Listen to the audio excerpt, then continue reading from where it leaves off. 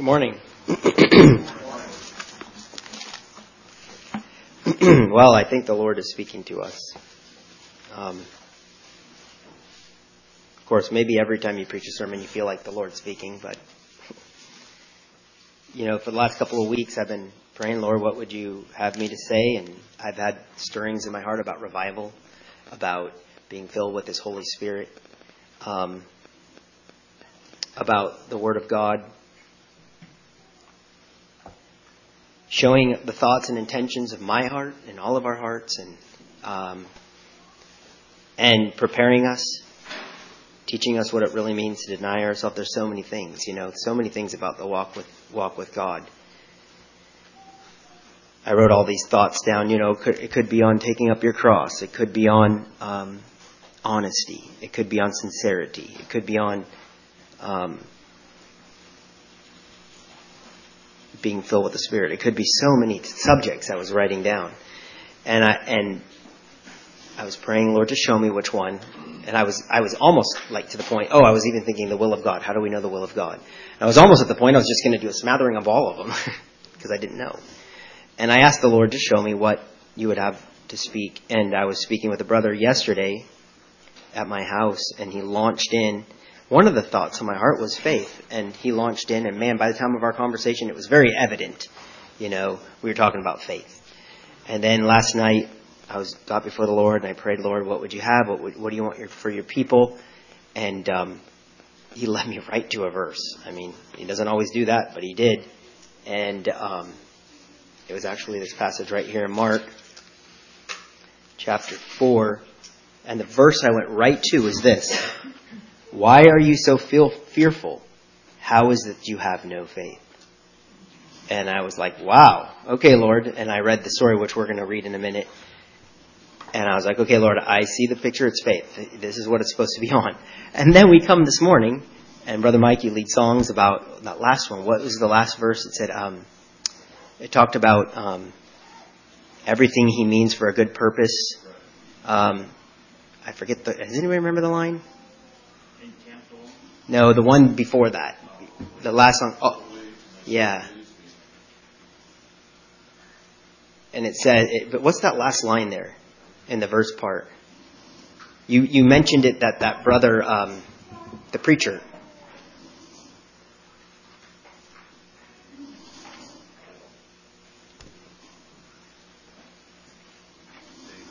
Yeah, David. He's looking.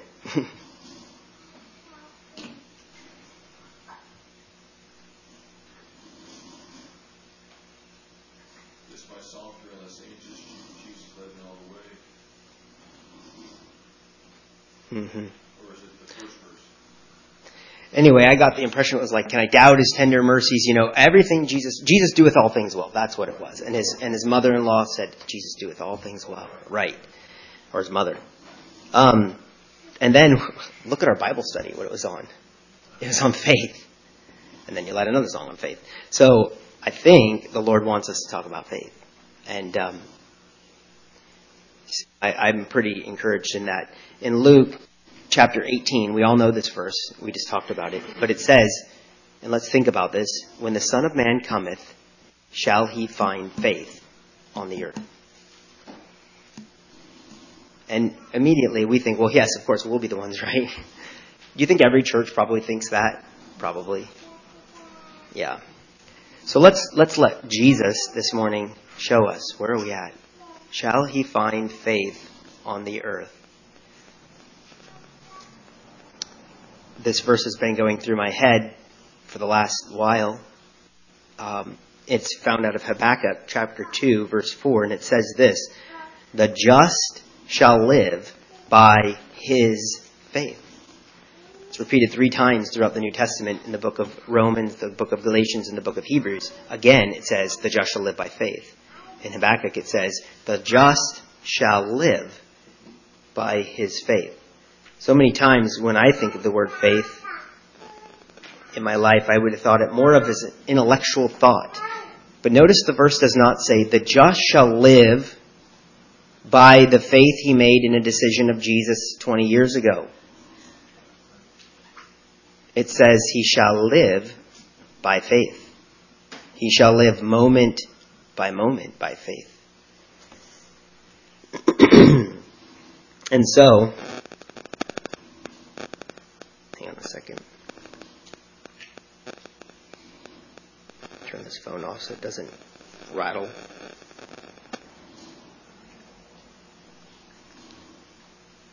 So that's the question. Are we living by faith? Are we moment by moment living by faith? Now, what I'd like to do this morning is I'd like you all to turn to Mark chapter 4. And I'd like to think about and let the Lord be our teacher if we're living by faith. And I'll tell you this right now, after reading some of these, I realized the Lord convicted me greatly that I have a lot to learn to grow in faith. You know, the scripture says that we are to build up our most holy faith, and then it goes on to say praying in the Holy Ghost. Our command is to build up our faith. And Peter the apostle, one of the pillars that was close to God, he said this. He said, add to your faith virtue, and to virtue knowledge, and to knowledge patience, and it goes on. The very foundational thing we need to have in our life that holds up all these other godly characters, whether it's patience, brotherly love, kindness, if it's virtue, if it's patience, like I said, is faith. And we are supposed to be walking by this faith. Now, as we saw with the children's lesson, I find it, well, I'll read you this. I read this thing last night. I don't know where and how I found it, some commentary. But it was very eye-opening about these 10 virgins. It says this: a lamp is trimmed when the wick is turned either up or down to regulate the amount of a flame. If a lamp is empty of oil, it does not matter how much more one trims it. The lamp will go out when the oil is consumed or used. Apparently, now he's making a commentary on this passage in Matthew 25 about the 10 virgins. He says, apparently, when events make it obvious Christ's return is immediate, the whole church wakes up in surprise. So some event happens, that this is this guy's view, some event happens to make it obvious that Jesus is about to return. Remember, the guy cries out, behold, the bridegroom cometh. He didn't come right away, though. It took a little time. They had time to even go into town and buy. The whole church wakes up and says, oh, Jesus is almost coming. I don't know what events, but he says apparently that happens. Its members get out the Bible to find the answers to where Christ is waiting for them, but with the oil of the Holy Spirit producing only a dim light, they lack the spiritual insight to find him. It is through the foolish virgins, it is as though the foolish virgins are stumbling around in the dark trying to understand the Word of God, but they cannot at this point. The foolish are in a state of panic. They realize they cannot understand and do not have the faith to believe, and they ask for the wise for help to understand. Sobering thought. When the time comes when we all say, Jesus is coming back, and he's coming back very soon, like maybe the Antichrist rides up, or maybe some amazing event happens, maybe the sun grows dark, I don't know. Something amazing. We all say, Jesus is coming back. At that point, it'll all depend how much we have oil in our vessel. And up to this point, I never quite saw it like this, but will the oil that maybe signifies our faith, will it be so strong at that point to carry us through to the time Jesus gets back? Or will we stumble around in the dark and not understand because we've been living for ourselves and we have not been living in faith? A sobering thought. So let's turn to Mark chapter 4. The verse the Lord gave me was, why are you so fearful? How is it that you have no faith?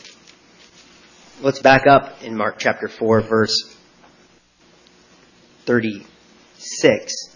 When they had sent them away, the multitude, they took him even as he was in the ship. And there were also with him other little ships.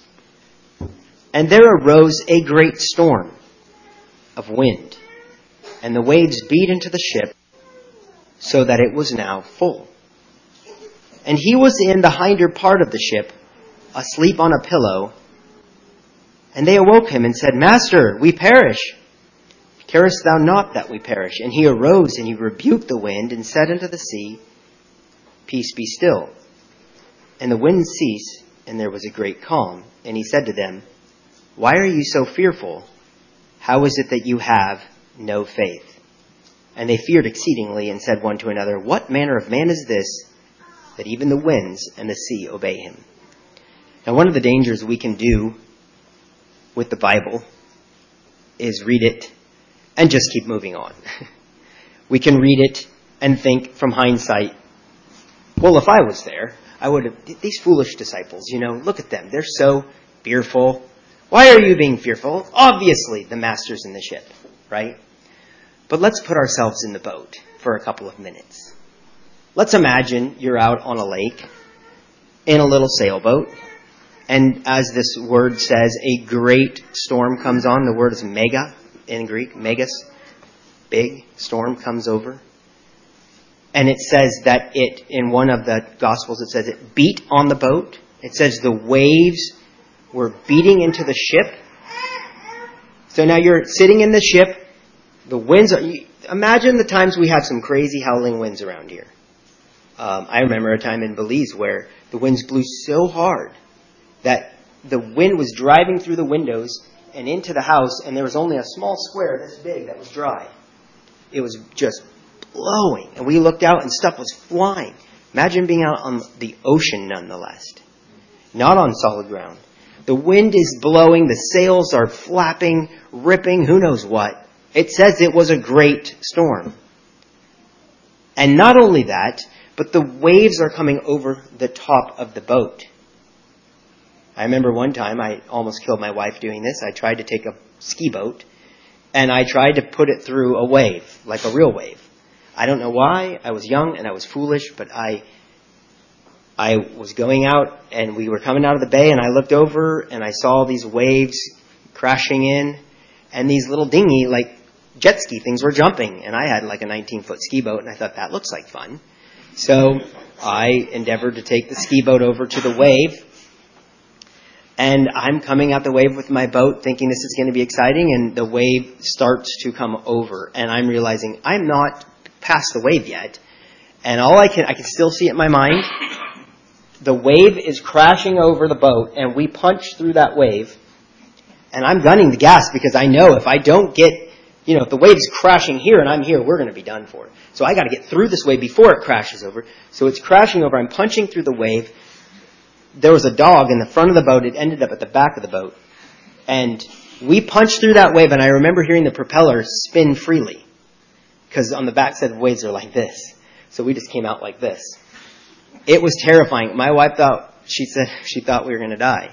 And I looked down, and the boat was full of water, and the engine was dead, and another wave was coming. And I started the boat, and thankfully it started, and the thing was all bogged down. I barely got out of there. Imagine that was just nothing compared to this. I mean, they'd been toiling probably for hours in this boat. Waves crashing over. And what does this text say? It says, it was now full. It was now full. The water was filling up in the boat. The storm was howling. The boat was creaking. And it was now full, and they are afraid. Would you be afraid? Is there anybody in this room that wouldn't be afraid? No. Me too. I'll admit it. And Jesus is sleeping. This is the most astounding story. I mean, think about it. This is crazy story stuff. Jesus, either we are all gone insane here, or we believe in somebody pretty powerful. He was sleeping in a boat. I mean, it'd be like if you were in a plane and, the pilot comes over and the engines are going out and they're throwing out fire and chunks of the wings are falling off and we're all screaming because we're going to die. And we look over and Brother Roger's like taking a nap. There'd be a little bit of an annoyance, honestly. And then he woke up and he was just at such peace and rest. It's funny and yet condemning at the same time. Think about this. Jesus wakes up. They say, don't you care? Notice the annoyance in their voice. Don't you care that we're going to die? Jesus wakes up and he rebukes the wind. It all goes to peace. And it says there was a great calm. We go from a great storm to a great calm in that quick. And then Jesus turns to his disciples and says this, why are you so fearful? Wouldn't we all say anybody in their right mind would be fearful? How is it you have no faith? Some other gospels say have little faith. This is challenging. And I think we need to let it challenge us. Because Jesus said, when he comes back, will he find faith on the earth? He said we are supposed to grow and build up our faith. Think back a year ago. Would you say a year ago your faith has grown stronger in the Lord? 2 years ago? You know, it's like we're going up a stream. If we stop for a minute, we go backwards. This is a war we're in. And if we are not building up our faith and growing in faith, we're going backwards. In Matthew chapter 8, you can turn there if you want. There's another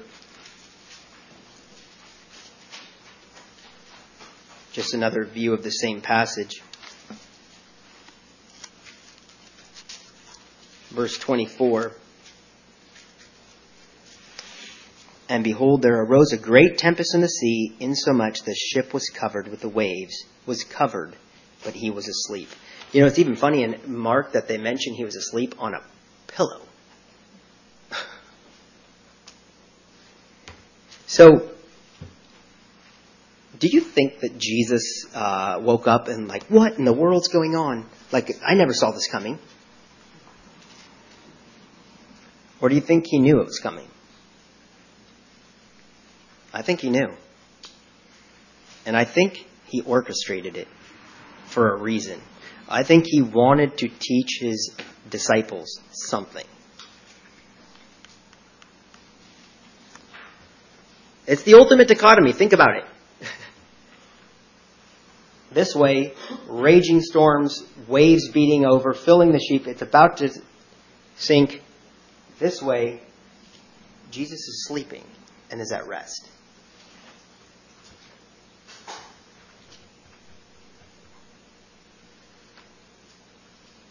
Hezekiah said that faith is trust. And that is it. That's the first definition. Faith is trusting in God.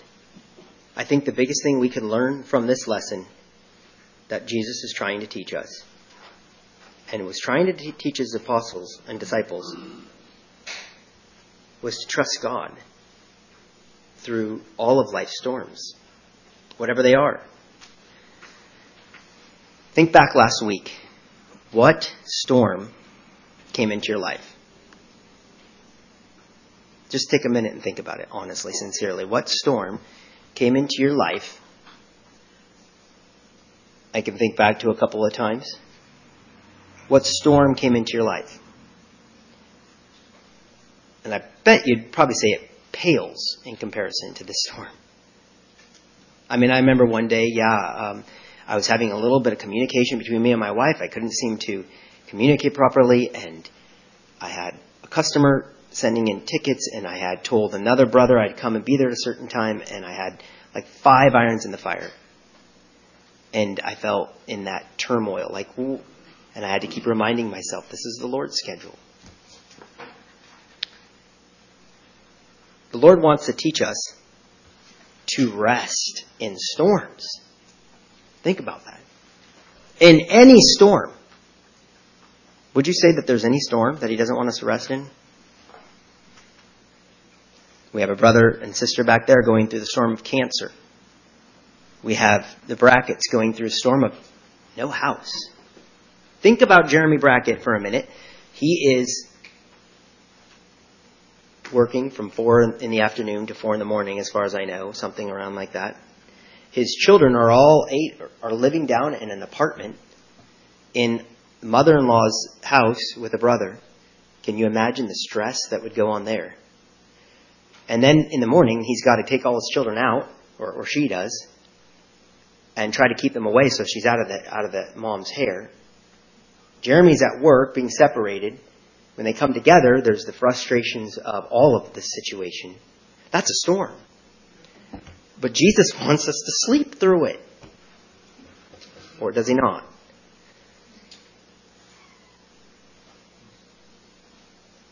The Bible says to trust in the Lord with all your heart. And that includes storms like on that lake. I can tell you, I was in a plane once, and Roger was in the same plane. And that thing dropped out of the sky right when we're almost about to land, and that was not fun. I don't think I would be sleeping on a pillow. I was fearful. And yet, according to what Jesus said, is when we're fearful, we don't have faith. Think about that. When we're fearful about if this cancer is going to kill me, when we're fearful about are we ever going to find a place to put our children and to rent, when we're fearful about all the things coming in at this very moment and all the demands, it's not faith. So the question is, the just shall live by faith. Are we that person? Are we the just? Are we the righteous one? Are we the one in the new covenant living by faith? We love the song, living by faith in Jesus alone, right? Trusting, confiding. We can sing songs, really great. Do we really live by faith? This lesson is not a waste of time. He wanted his disciples to learn this very clearly, that they would rest and not be fearful.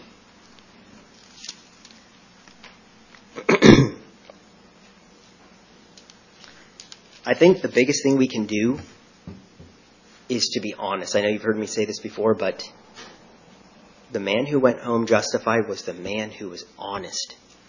And the more we trick ourselves and make excuses like these, everybody gets stressed in these situations or whatever it is, the more we're not being honest with God.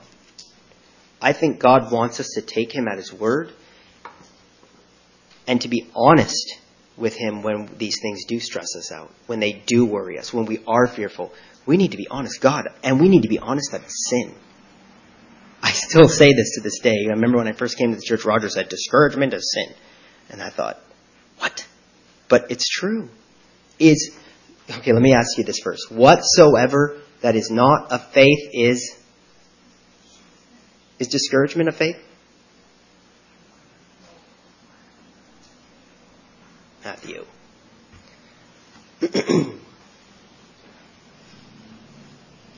Is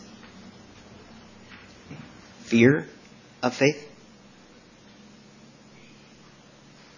No, so it's sin. Think about that. Is being stressed out of faith? Was Jesus ever stressed out? I think you said in your sermon, I heard your sermon back at Living Hope, we never see Jesus running. That was you, right? Yeah, he was late, but he never was running. Think about that. Do we ever see Jesus running? My wife always said, why are you running? And I say, because I don't want people to wait. But Jesus was never running. He was always about his Father's schedule. So let's be honest, it's sin. That's what the Lord convicted me of. Fear is sin. Doubt is sin. Discouragement is sin. And that's what he's trying to teach his disciples here. And if we want to be disciples, why would we go to certain areas of the scripture and say, oh, he sent everyone out. He told them to preach all the gospel, and that's for us too. But then this story, we're like, is this for us? Is this for us too? So as I meditated on that, I kept reading, and I just was shocked at all of the times. I just, kept going into Mark here, and the next chapter, this is the story where, Mark, okay, yeah. This is the story where he goes and he casts out an unclean spirit, and then he departs and he comes to a town, and a man comes up to him and says, my daughter, this is in Mark chapter 5, he says, my daughter is sick. And he says, I pray, she lieth at the point of death. I pray you, come and lay your hands on her that she may be healed and shall live. Well, he's on his way, and as he gets going that way, this woman comes and touches him. We all know the story, and he says, I perceive virtue has flown out of me. And he turns to her and he says, daughter, thy faith hath made thee whole. Go in peace. And then it goes on, and he's still on his way to help this man whose daughter had just died. And as he was going that way, it says, they came to him and said, my daughter died. And do you know what Jesus' words were? Do not be afraid, only believe. Think about that. What is he trying to teach his disciples? What is he trying to teach people who follow him? Here this man's daughter just died, and he says, don't be afraid, just believe. He goes into that room and he raises her from the dead. Then in chapter 6, he sends his disciples out. He gives them power of the spirits to heal. And when they come back, they're weary, they're tired. John the Baptist was just beheaded. They've had a pretty busy ministry. They want to go on a sabbatical. You ever feel like that? Yep. Thank you for the honesty. And they just want to go have a break for a while. And so they go out. Jesus says, let's go have a break. Let's go rest. Let's go out to a desert place and rest. But all the people follow him.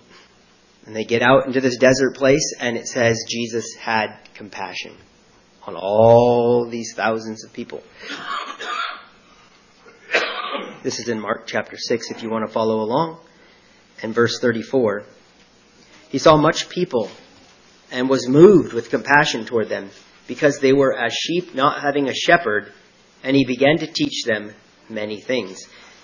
Verse 35. And when the day was now far spent, his disciples came unto him and said, this is a desert place, and now the time is far past. Send them away, that they may go into the country round about, into the villages, and buy themselves bread, for they have nothing to eat.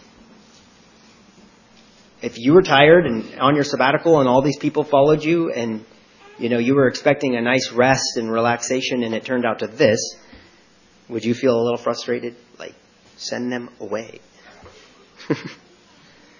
Yeah. And what does Jesus say to them? The next response. You give them to eat. 5,000 people?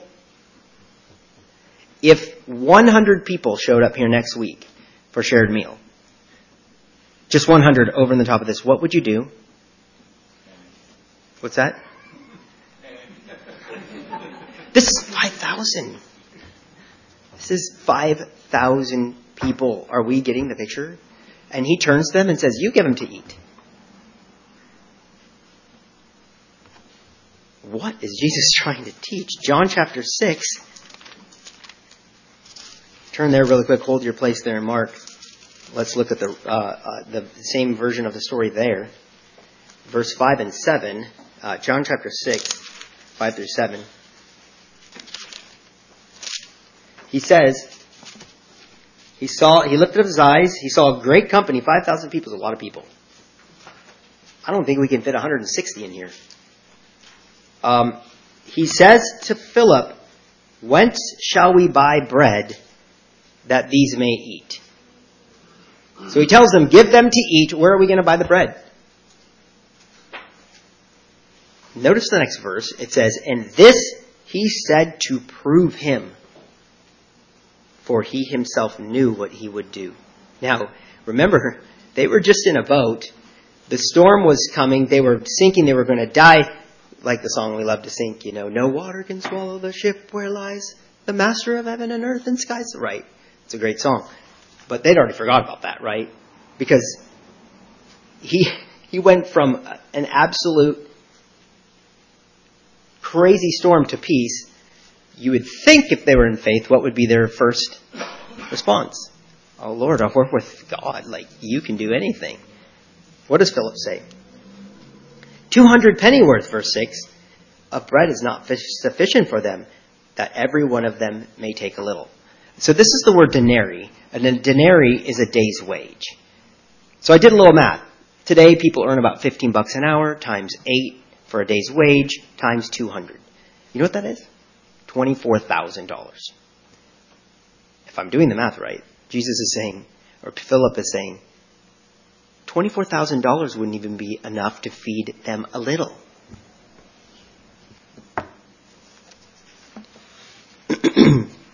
Back to Mark chapter 6. So he tells them, you give them to eat, verse 37, Mark 6:37.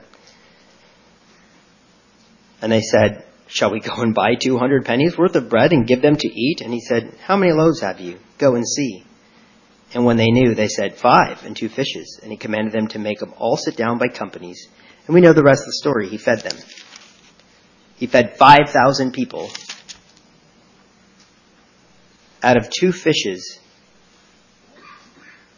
and 5 loaves of bread. Which one would you have been if he said you give them to eat? If he told you, ladies, next week we have 200 people show up for shared meal, which one would you have been? Run to Halsey Select or whatever the new name of the store is, right? They probably don't even have food down there for it.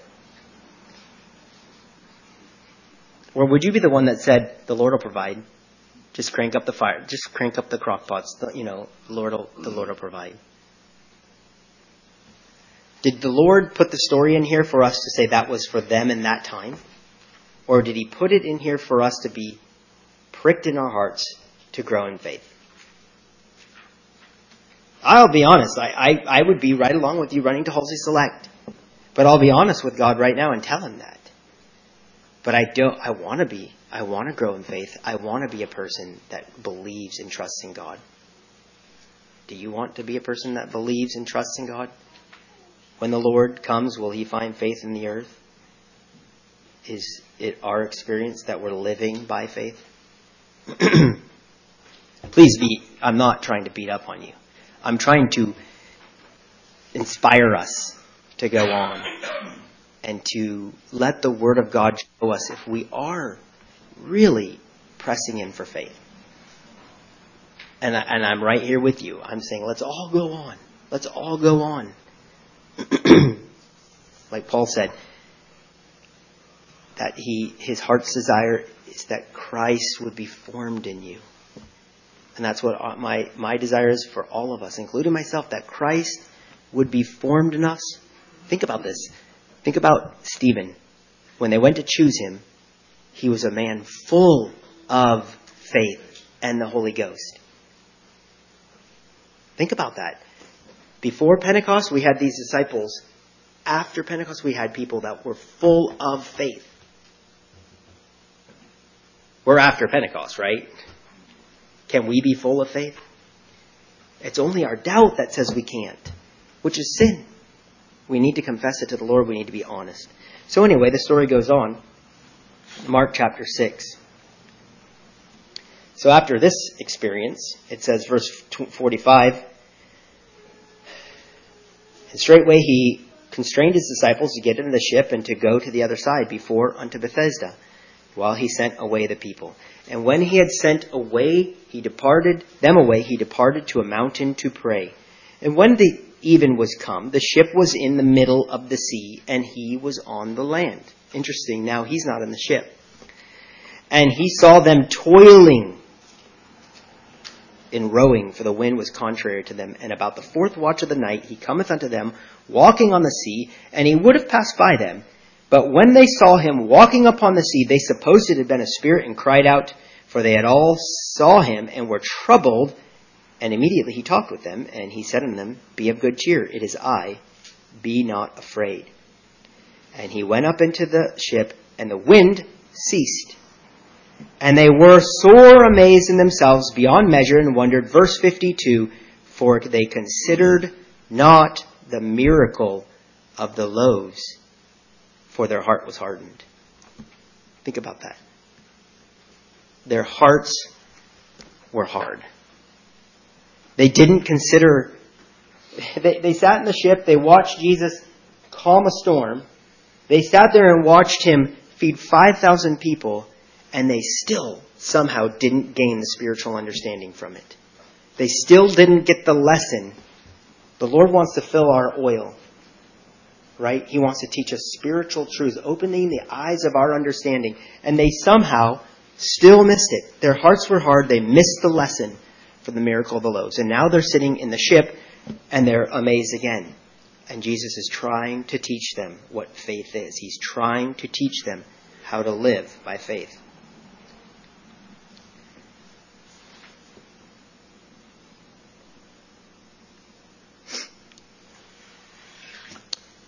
I think it's Matthew 14 that gives us the story right there too. Matthew 14.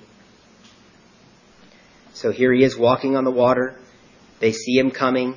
The storm's happening, and there's a little bit more to the story. He says, verse 27, he walks up and he says, "Be of good cheer, it is I, be not afraid." And Peter answered and said, "Lord, if it be thou, bid me come unto thee on the water." And he said, "Come." And when Peter was come down out of the ship, he walked on the water to go to Jesus. But when he saw the winds boistering, he was afraid and began to sink, and he cried, "Lord, save me." And immediately Jesus stretched forth his hand and caught him and said unto him, "O thou of little faith, wherefore didst thou doubt?" An amazing picture as he kept his eyes on Jesus. Even though the storms were raging, he kept focused on Jesus. He did not sink. But when he looked around and saw the waves, he began to sink. He began to doubt.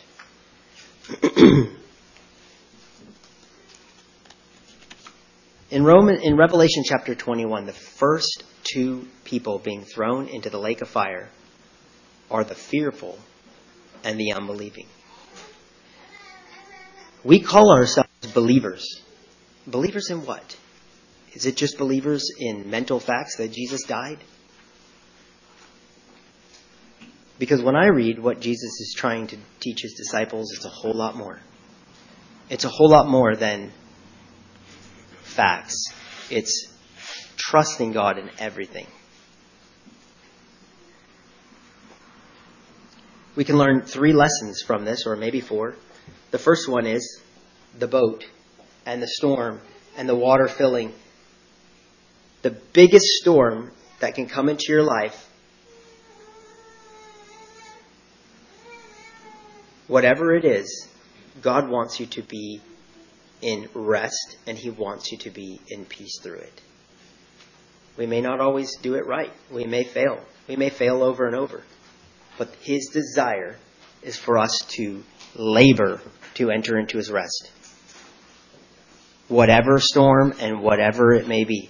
And if you're like me, I don't even know that I've ever had a storm as bad. Well, maybe cancer. I would say cancer was as bad as that boat. But most of our little trials that we get so frustrated about are nothing compared to this. Number 2, we learned the story of them and feeding the 5,000. Stressful circumstance. You feed them. Would you feel a little frustrated at Jesus if he told you that? You feed them.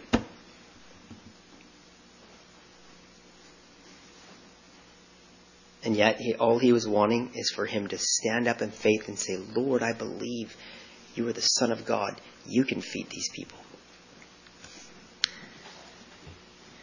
Sometimes we feel tired, like the disciples, overworked. Maybe it's in being a mother. Maybe it's in your job, your boss. Maybe it's in ministry. Jesus wanted them to press in and trust in him. The third thing we can learn, and by the way, on that last one, we need to learn the lesson and not let our heart be hard. They missed the lesson of the loaves because their heart was hard. The third thing, an impossible thing. How many of you have walked on water lately? Sometimes God wants us to trust in something that seems pretty impossible. And He wants us to learn in faith that the way to accomplish the impossible is to keep our eyes on Him. It says He is the author and finisher of our faith. What does the verse start with? Looking to Jesus, the author and finisher. And sometimes the way seems impossible. Sometimes we look around and we see the waves. The best thing Peter could have done is turn back to the Lord and say, Lord, I honestly admit I got my eyes on the waves, but Lord, you're here. And he probably would have just started rising again.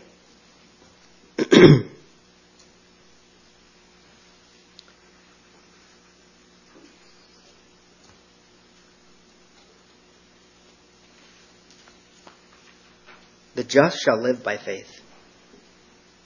Romans 1:17. Galatians 3:11. The just shall live by faith. Hebrews 10:38. The just shall live by faith.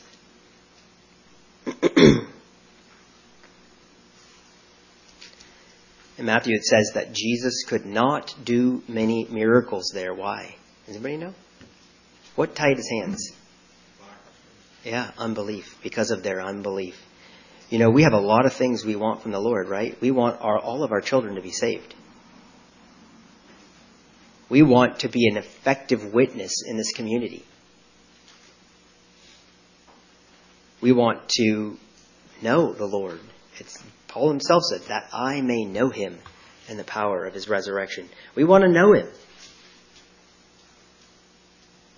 But how much of unbelief is in our life? I think the first thing, if we want revival, we're going to have to address this.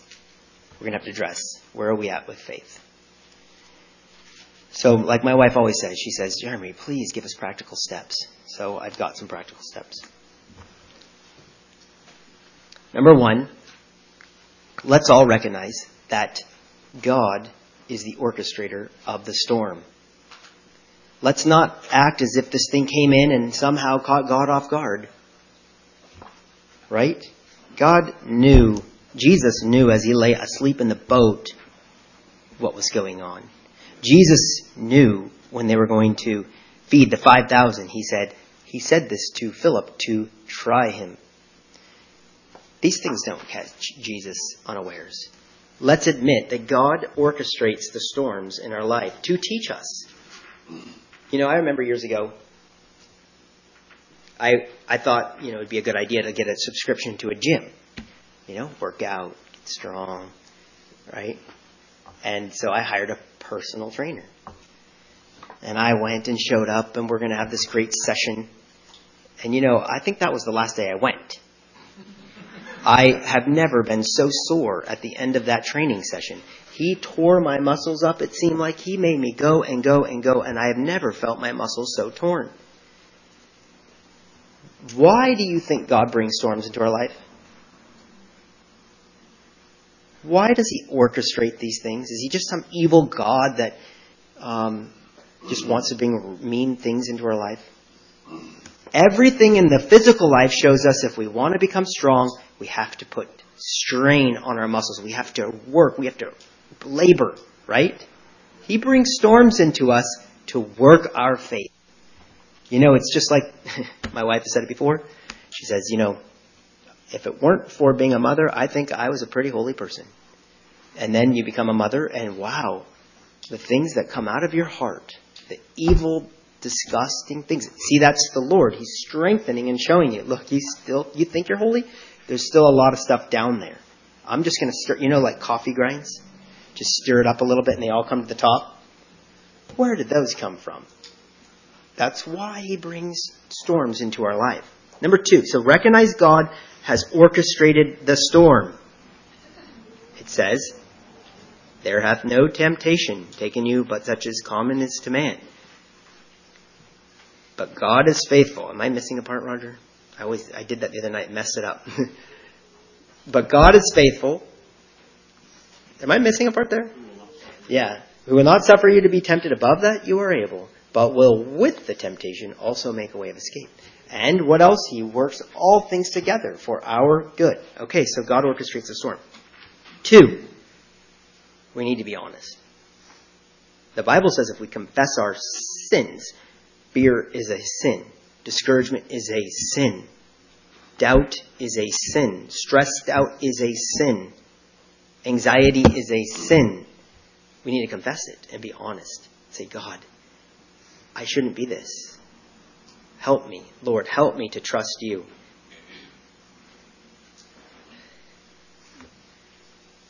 We have a little idol in our little hearts. And it's us.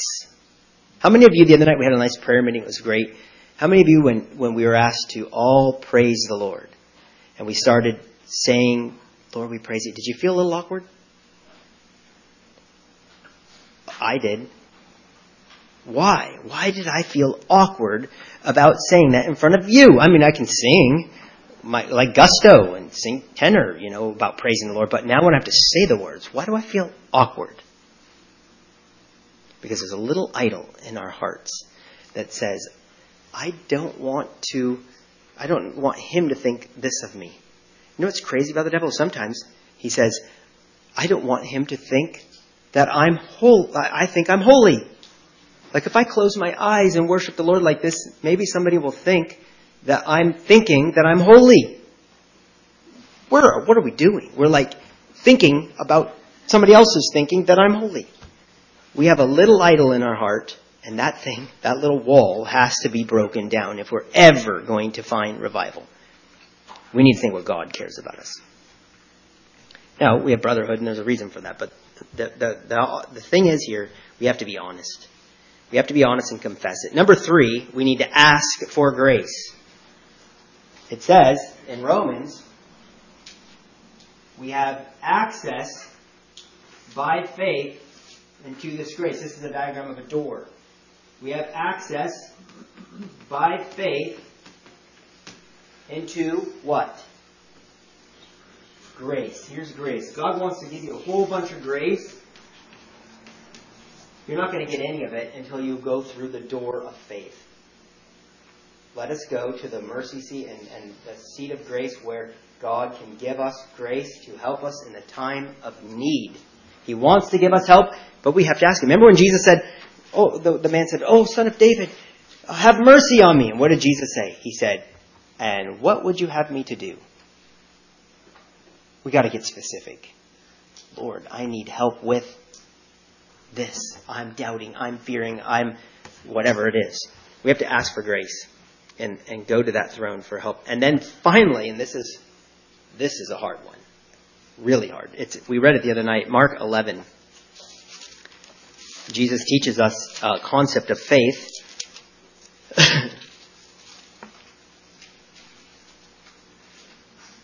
Mark 11, verse 24. He says, let's go verse 23. For verily I say unto you that whoever shall say unto this mountain, Be thou removed, and be thou cast in the sea, and shall not doubt in his heart, but shall believe that those things which he saith shall come to pass, he shall have whatsoever he saith. Therefore I say unto you, what things soever you desire, when you pray, believe that you will receive them, and you shall have them. Now, there's a qualifier here. He will never give you something that's not according to his will. So, you're going to have to know the heart of the Lord. You're going to have to know the promises of God before you go to the throne and pray. You're going to have to know him. And so, last thing is believe that you've received it. 1 John says this is the confidence. We have a confidence. John wanted us to have a confidence when we pray. This is the confidence we have when we approach God, that if we ask anything according to his will, he hears us And if we know that he hears us, whatever we ask, we know that we have what we have asked of him. Do you think God wants to deliver you from fear? So can you have confidence that he wants to deliver you from fear? Or do you have to say, I'm not sure, Lord. Is it your desire to deliver me? That is absurd, but somehow we believe things like that. Now, yeah, I'll admit there are times we don't know. Do you want me to move here? Do you want me to move there? Find out what the will of the Lord is. But there are some things in the Scripture we can have confidence to know. He wants to remove doubt. He wants to remove fear. He wants us to grow in faith. He wants us to be filled with the Spirit. These are things we can have confidence with. I wanted to leave the last 10 minutes, and I know this is a little different, to pray. So let's do that. Let's seek the Lord and ask him. Be honest. Be sincere. If you need to confess something, that's great. If there's nothing in your heart, then just be honest with the Lord about that. But let's all get on our knees and let's cry out to God to increase our faith.